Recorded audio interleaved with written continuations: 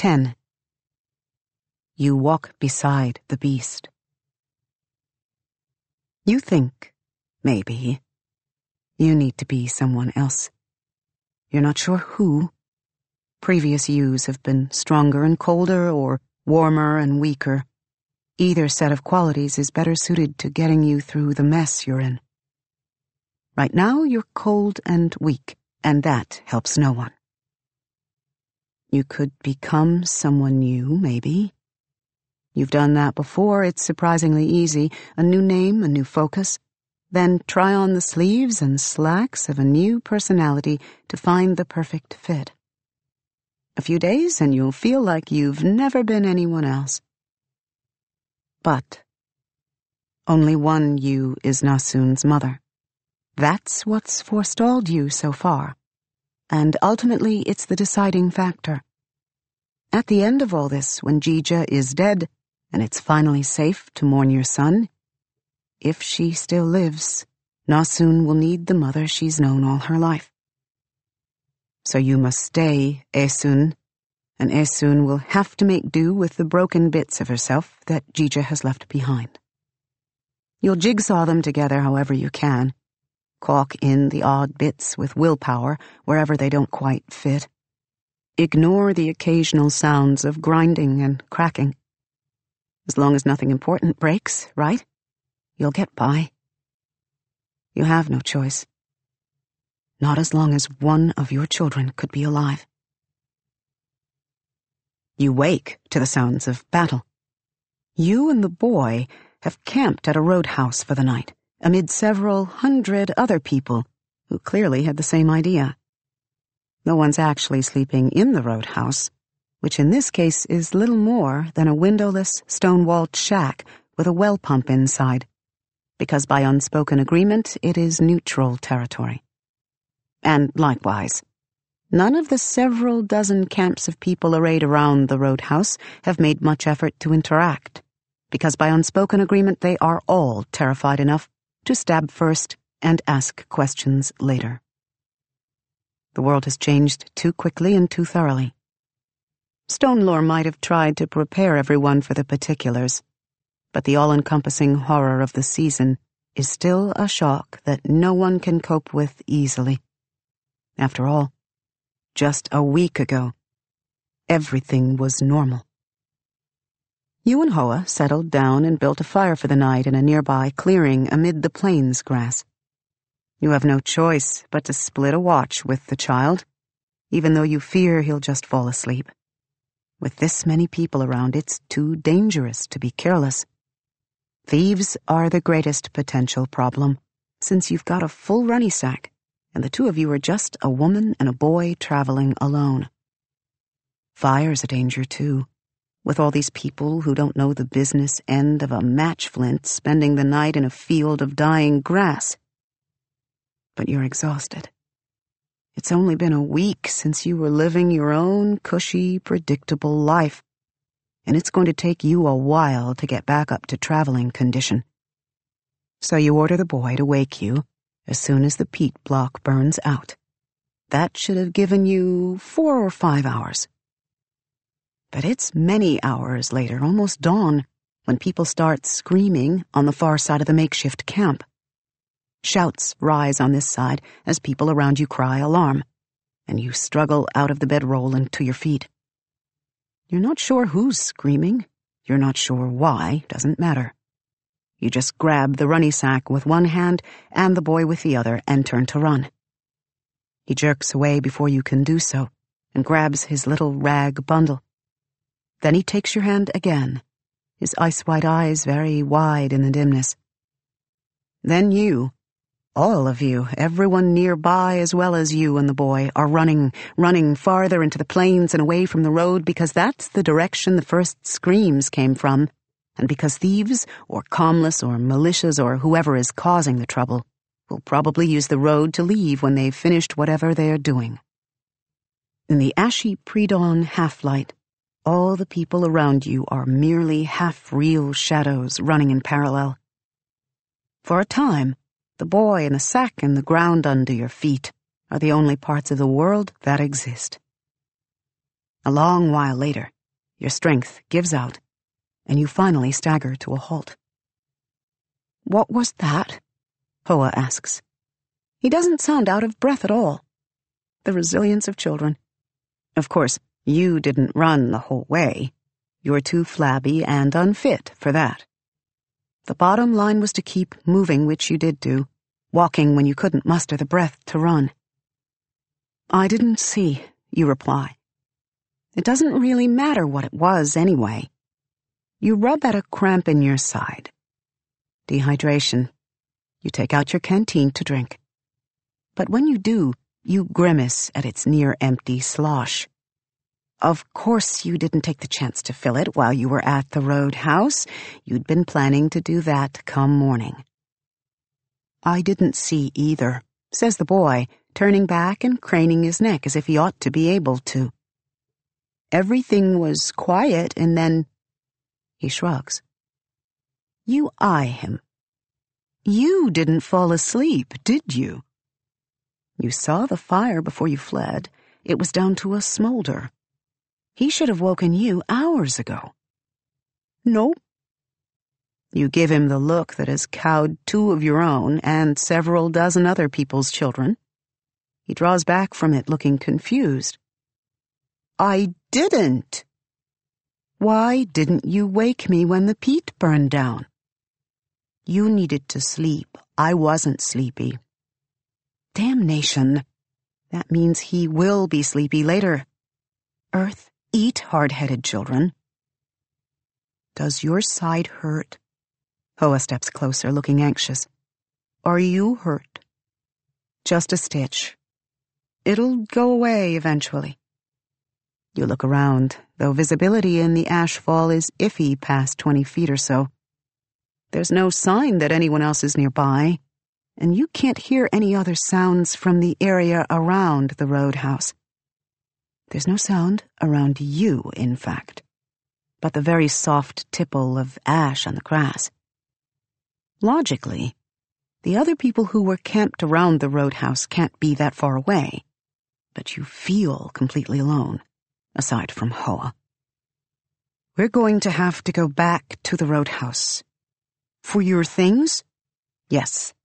And water." You squint in the direction of the roadhouse, useless as that is when the plain just fades into white-gray haze a short ways off. You can't be sure the next roadhouse will be usable. It might have been taken over by would-be warlords, or destroyed by panicked mobs. It might be malfunctioning. "You could go back." You turn to the boy, who is sitting down on the grass, and to your surprise, he's got something in his mouth. He didn't have any food before. Oh. He knots his rag bundle firmly shut and swallows before speaking again. "To the creek, where you made me take a bath." "That's a possibility.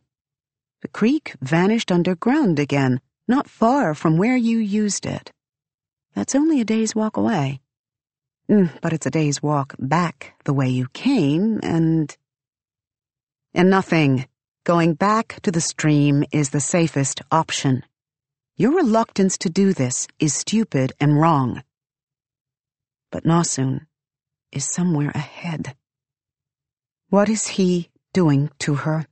you ask softly. He must know what she is by now. The boy only watches. If he worries about you, he doesn't let it show on his face. Well, you're about to give him more reason for concern. "We'll go back to the roadhouse. It's been long enough. Thieves or bandits or whatever would have taken what they wanted by now and moved on. Unless what they wanted was the roadhouse. Several of the Stillness's oldest calms started as sources of water, seized by the strongest group in a given area, and held against all comers until a season ended. It's the great hope of the calmless in such times, that with no calm willing to take them in, they might forge their own. Still, few calmless groups are organized enough, sociable enough, strong enough to do it successfully. and few have had to contend with an Origin who wanted the water more than they did. If they want to keep it, you say, and you mean it, even though this is such a small thing, you just want water. But in that moment every obstacle looms large as a mountain, and Origins eat mountains for breakfast. They'd better let me have some.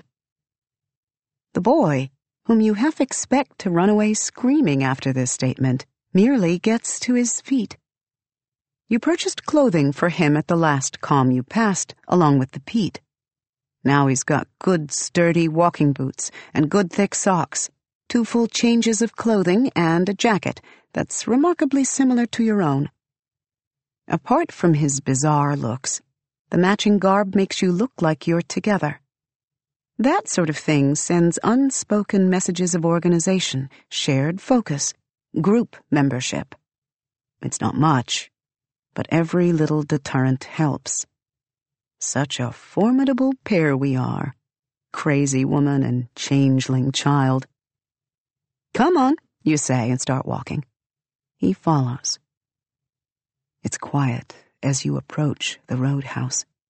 You can tell you're close by the disturbances in the meadow. Here's someone's abandoned campsite with still smoldering fire.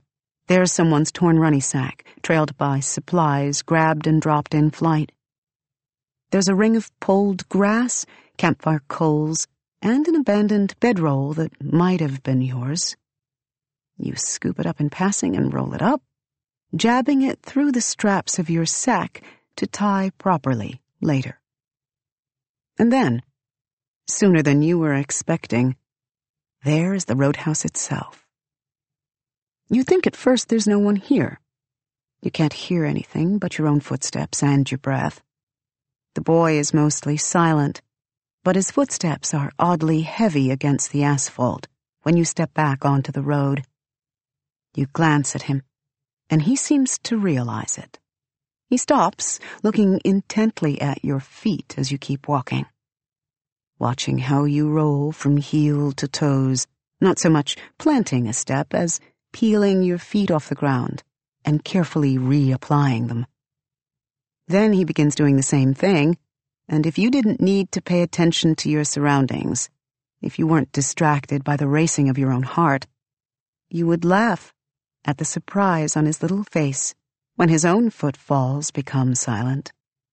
He's almost cute. But that's when you step into the roadhouse and realize you're not alone. First, you notice just the pump and the cement casing it's set into. That's really all the roadhouse is, a shelter for the pump. Then you see a woman who is humming to herself as she pulls away one large canteen and sets another empty and even larger in its place beneath the spigot. She bustles around the casing to work the pump mechanism, busy as you please, and only sees you after she started working the lever again. Then she freezes, and you and she stare at each other. She's calmless. No one who's suffered only recent homelessness would be so filthy. Except the boy. A part of your mind supplies. But there's a difference between disaster filth and unwashed filth. This woman's hair is matted, not in clean, well-groomed locks like yours, but from sheer neglect. It hangs in moldy, uneven clumps from her head. Her skin isn't just covered in dirt. The dirt is ground in, a permanent fixture. There's iron ore in some of it, and it's rusted from the moisture in her skin, tinting the pattern of her pores red. Some of her clothes are fresh, given how much you saw abandoned around the roadhouse. Easy to guess where she got those. And the pack at her feet is one of 3, each one fat with supplies and dangling an already filled canteen. But her body odor is so high and ripe that you hope she's taking all that water to use for a bath. Her eyes flick over you and Hoa, assessing just as quickly and thoroughly. And then, after a moment, she shrugs a little and finishes pumping, filling the large canteen in 2 strokes. Then she takes it, caps it, attaches it again to one of the big packs at her feet, and, so deftly that you're a little awed, scoops up all three and scuttles back. Have at. You've seen Calmless before, of course. Everyone has.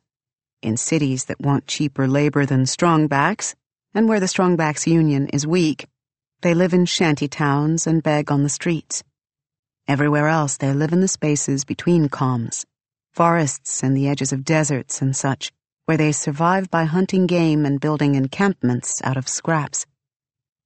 The ones who don't want trouble raid fields and silos on the outskirts of calm territories.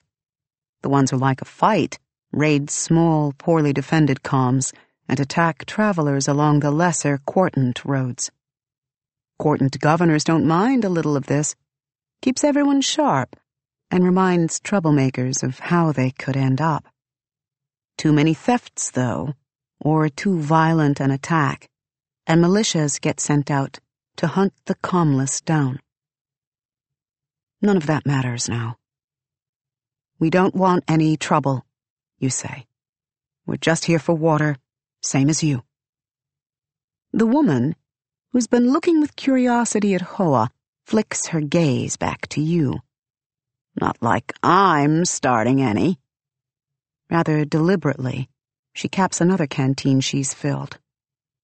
Got more of these to fill, though, so... She jerks her chin at your pack, and the canteen dangling from it. Yours won't take long. Hers are truly huge. They're also probably heavy as logs. Are you waiting for others to come? Nope. The woman grins, flashing remarkably good teeth. If she's calmless now, she didn't start out that way. Those gums haven't known much malnutrition. Gonna kill me? You have to admit, you weren't expecting that. She must have some place nearby, Hoa says. You're pleased to see that he's at the door looking outward, still on guard. Smart boy. Yep, says the woman, cheerfully unperturbed that they have sussed out her ostensible secret. Gonna follow me? No, you say firmly. We're not interested in you. Leave us be, and we'll do the same. Solid by me. You unsling your canteen and edge over to the pump. It's awkward. The thing is meant to be worked by one person, while another holds a container. The woman puts a hand on the pump, silently offering. You nod, and she pumps for you. You drink your fill first, and then there's tense silence while the canteen fills. Nerves make you break it. You took a big risk coming here. Everyone else is probably coming back soon. A few, and not soon. And you took the same big risk. True. So. The woman nods toward her pile of filled canteens, and belatedly you see. What is that? Atop one of the canteen's mouths is some kind of little contraption made of sticks, twisted leaves, and a piece of crooked wire. It clicks softly as you stare. Running a test, anyway. What? She shrugs, eyeing you, and you realize it then. This woman is no more an ordinary calmless than you are a still. That shake from the north, she says. It was at least a niner. And that was just what we felt on the surface. It was deep, too. She pauses abruptly, actually cocking her head away from you and frowning, as if she's heard something startling, though there's nothing there but the wall. Never seen a shake like that. Weird wave pattern to it. Then she focuses on you again, bird quick. Probably breached a lot of aquifers. They'll repair themselves over time, of course. But in the short term, no telling what kinds of contaminants might be around here. I mean, this is perfect land for a city, right? Flat, ready access to water, nowhere near a fault. Means there probably was one here at some point. You know what kinds of nasty things cities leave behind when they die? You're staring at her now. Hoa is too, but he stares at everyone like that. Then the thing in the canteen finishes clicking, and the calmless woman bends over to pluck it free. It had been dangling a strip of something, tree bark, into the water. Safe, she proclaims, and then belatedly seems to notice you staring. She frowns a little and holds up the little strip. It's made from the same plant as safe. You know, the greeting tea. But I treated it with a little something extra to catch those substances safe doesn't catch. There's nothing, you blurt. And then you fall silent, uneasy, when she focuses sharply on you. Now you have to finish. I mean, there's nothing safe misses that would hurt people. That's the only reason anyone drinks it, because it tastes like boiled ass. Now the woman looks annoyed. That's not true. Where the rust did you learn that? It's something you used to teach in the Terimo creche. But before you can say this, she snaps. Safe doesn't work as well if it's in a cold solution. Everybody knows that. Needs to be room temperature or lukewarm. It also doesn't catch things that kill you in a few months instead of a few minutes. Fat lot of good it'll do you to survive today, only to come down with skin peel next year. You're a geomast, you blurt. It seems impossible. You've met geomasts. They're everything people think origins are when they're feeling charitable. Arcane, unfathomable, possessed of knowledge no mortal should have. Disturbing. No one but a geomast would know so many useless facts so thoroughly. I am not. The woman draws herself up, almost swelling in her fury. I know better than to pay attention to those fools at the university. I'm not stupid. You stare again in utter confusion. Then your canteen overflows, and you scramble to find the cap for it. She stops pumping, then tucks the little bark contraption into a pocket among her voluminous skirts, and starts to disassemble one of the smaller packs at her feet, her movements brisk and efficient. She pulls free a canteen the same size as yours and tosses it aside. Then when the small pack's empty, she tosses that aside too. Your eyes lock onto both items. It would be easier on you if the boy could carry his own supplies. You'd better grab if you're going to, the woman says, and though she's not looking at you, you realize she intentionally set the items out for you. I'm not staying, and you shouldn't either. You edge over to take the canteen and the empty small pack. The woman stands again to help you fill the new canteen before resuming her rummaging through her own stuff. While you tie on your canteen and the bedroll you grabbed earlier and transfer a few items from your pack into the smaller one for the boy, you say, "Do you know what happened? Who did what?" You gesture vaguely in the direction of the screams that woke you up. I doubt it was a who, the woman says. She tosses away several packets of gone-off food, a child's set of pants that might be big enough for Hoa, and books. Who puts books in a runny sack? Though the woman glances at the title of each before throwing it aside. People don't react as quickly as nature to changes like this. You attach the second canteen to your own pack, for now, since you know better than to make Hoa carry too much weight. He's just a boy, and a poorly grown one at that. Since the calmless woman clearly doesn't want them, you also pick up the pants from the small pile of discards that's growing beside her. She doesn't seem to care. You ask, "What? You mean that was some kind of animal attack?" Didn't you see the body? Didn't know there was a body. People screamed and started running, so we did too. The woman sighs. Well, that's not unwise, but it does lose you opportunities. As if to illustrate her point, she tosses aside another pack that she's just emptied and stands, shouldering the two that remain. One of them is more worn and obviously comfortable than the other, her own.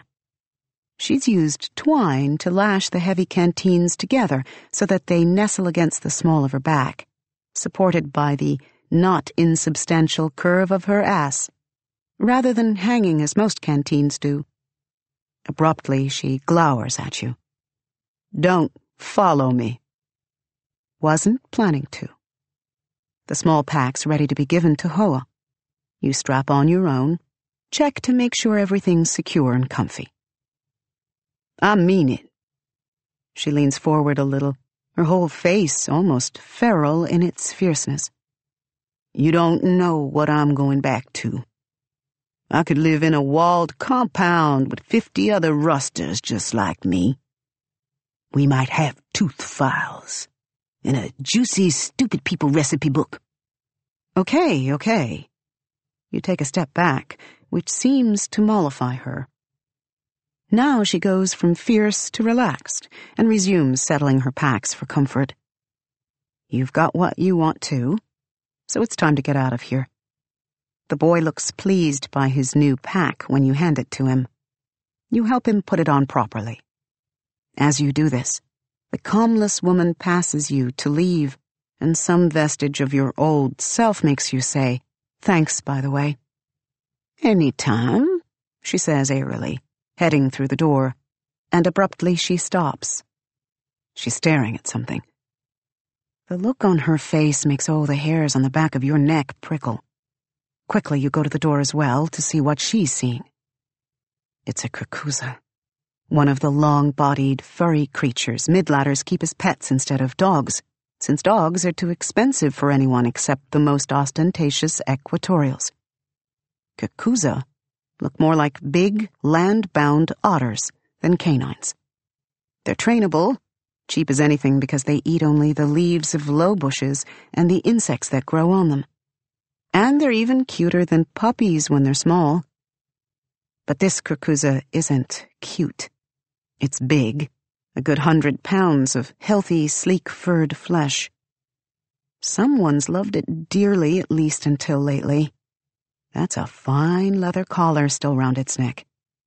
It's growling, and as it slinks out of the grass and up onto the road, you see red blooms in the fur around its mouth and on its clawed prehensile paws.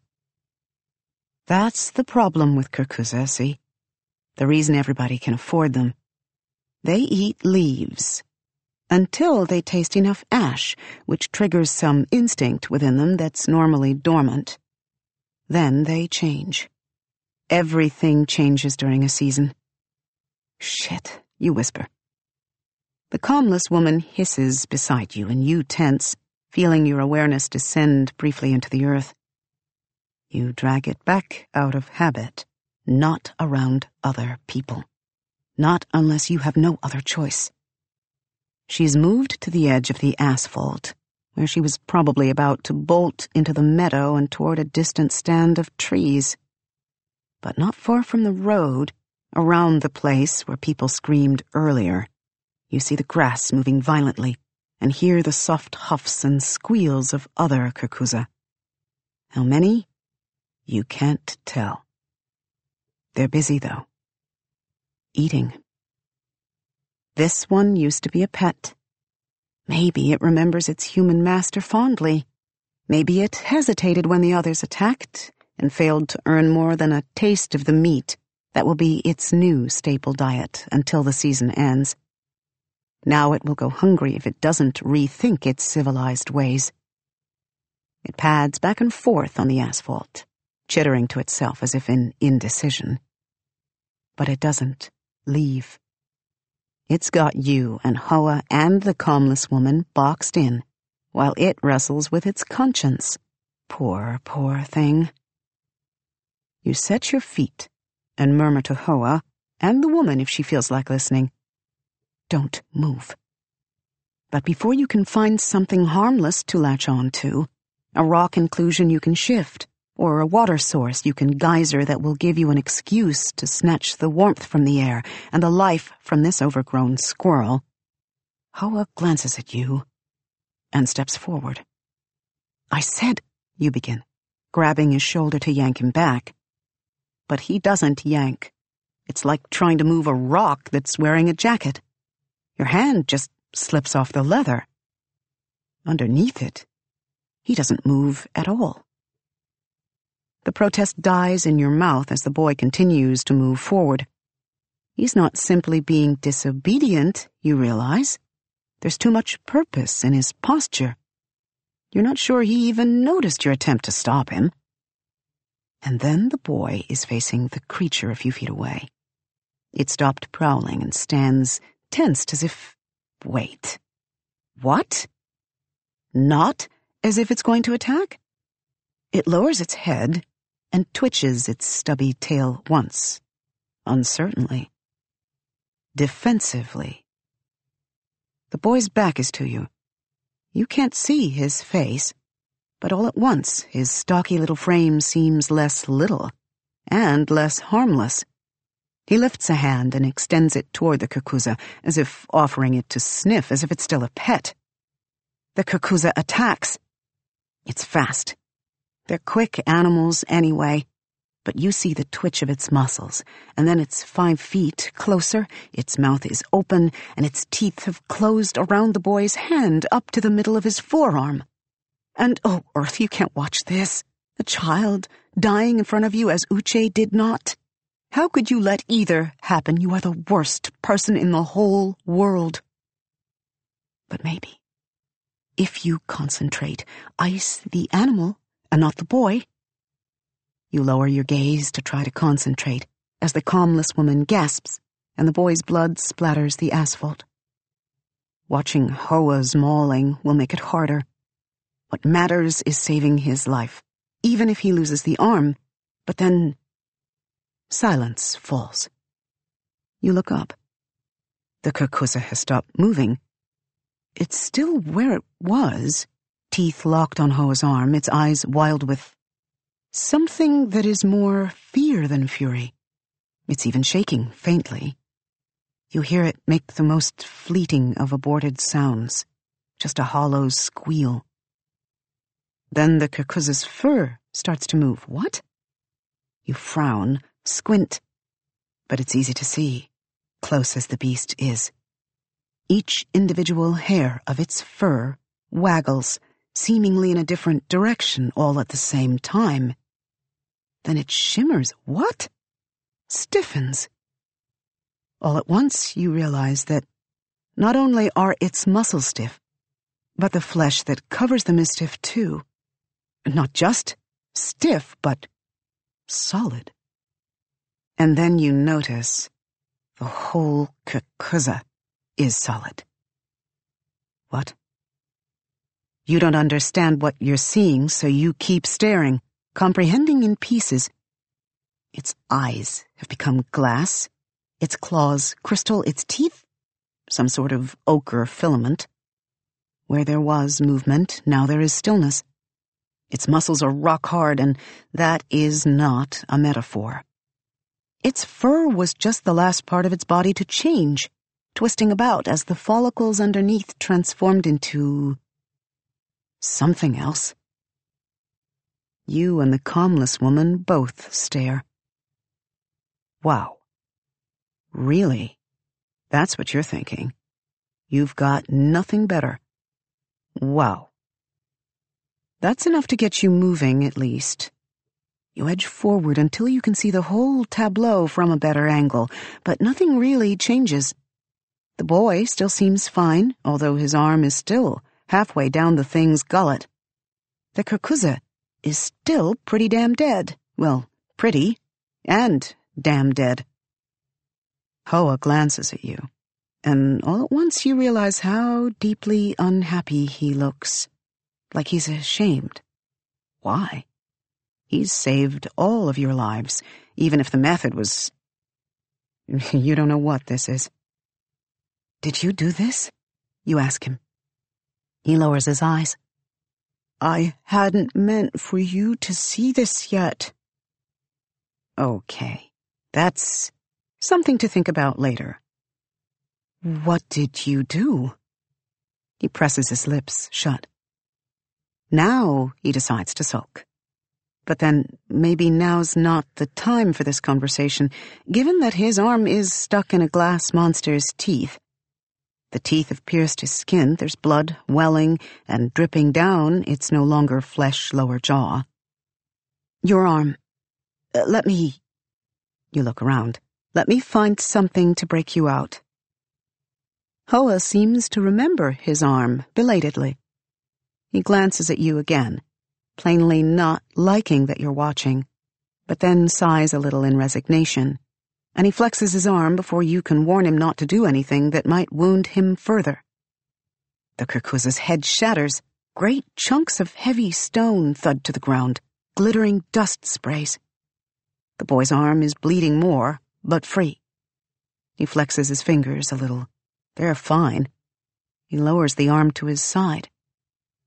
You react to his wound, reaching for his arm because that is something you can comprehend and do something about. But he pulls away quickly, covering the marks with his other hand. Hoa, let me. I'm fine, he says quietly. We should go, though. The other Kirkuza are still close, though they're busy chewing on some poor fool in the plains grass. That meal won't last them forever. Worse, it's only a matter of time before other desperate people make the choice to brave the roadhouse again, hoping the bad things have gone. One of the bad things is still right here, you think, looking at the Kirkuza's topless lower jaw. You can see the rough nodules on the back of its tongue, now gleaming in crystal. Then you turn to Hoa, who is holding his bloody arm and looking miserable. It's the misery, finally, that pushes the fear back down inside you, replaces it with something more familiar. Did he do this because he didn't know you could defend yourself? For some other unfathomable reason? In the end, it doesn't matter. You have no idea what to do with a monster who can turn living things into statuary. But you do know how to handle an unhappy child. Also, you have a lot of experience with children who are secretly monsters. So you offer your hand. Hoa looks surprised. He stares at it, then at you, and there is something in his gaze that is entirely human, and grateful for your acceptance in that moment. It makes you feel a little more human too, amazingly. He takes your hand. His grip seems no weaker despite his wounds, so you pull him along as you turn south and start walking again. The calmless woman wordlessly follows. Or maybe she's walking in the same direction, or maybe she just thinks there's strength in numbers. None of you say anything, because there's nothing to say. Behind you in the meadow, the Kirkuza keep eating. Beware ground on loose rock. Beware hail strangers. Beware sudden silence. From Tablet 1, On Survival, Verse 3.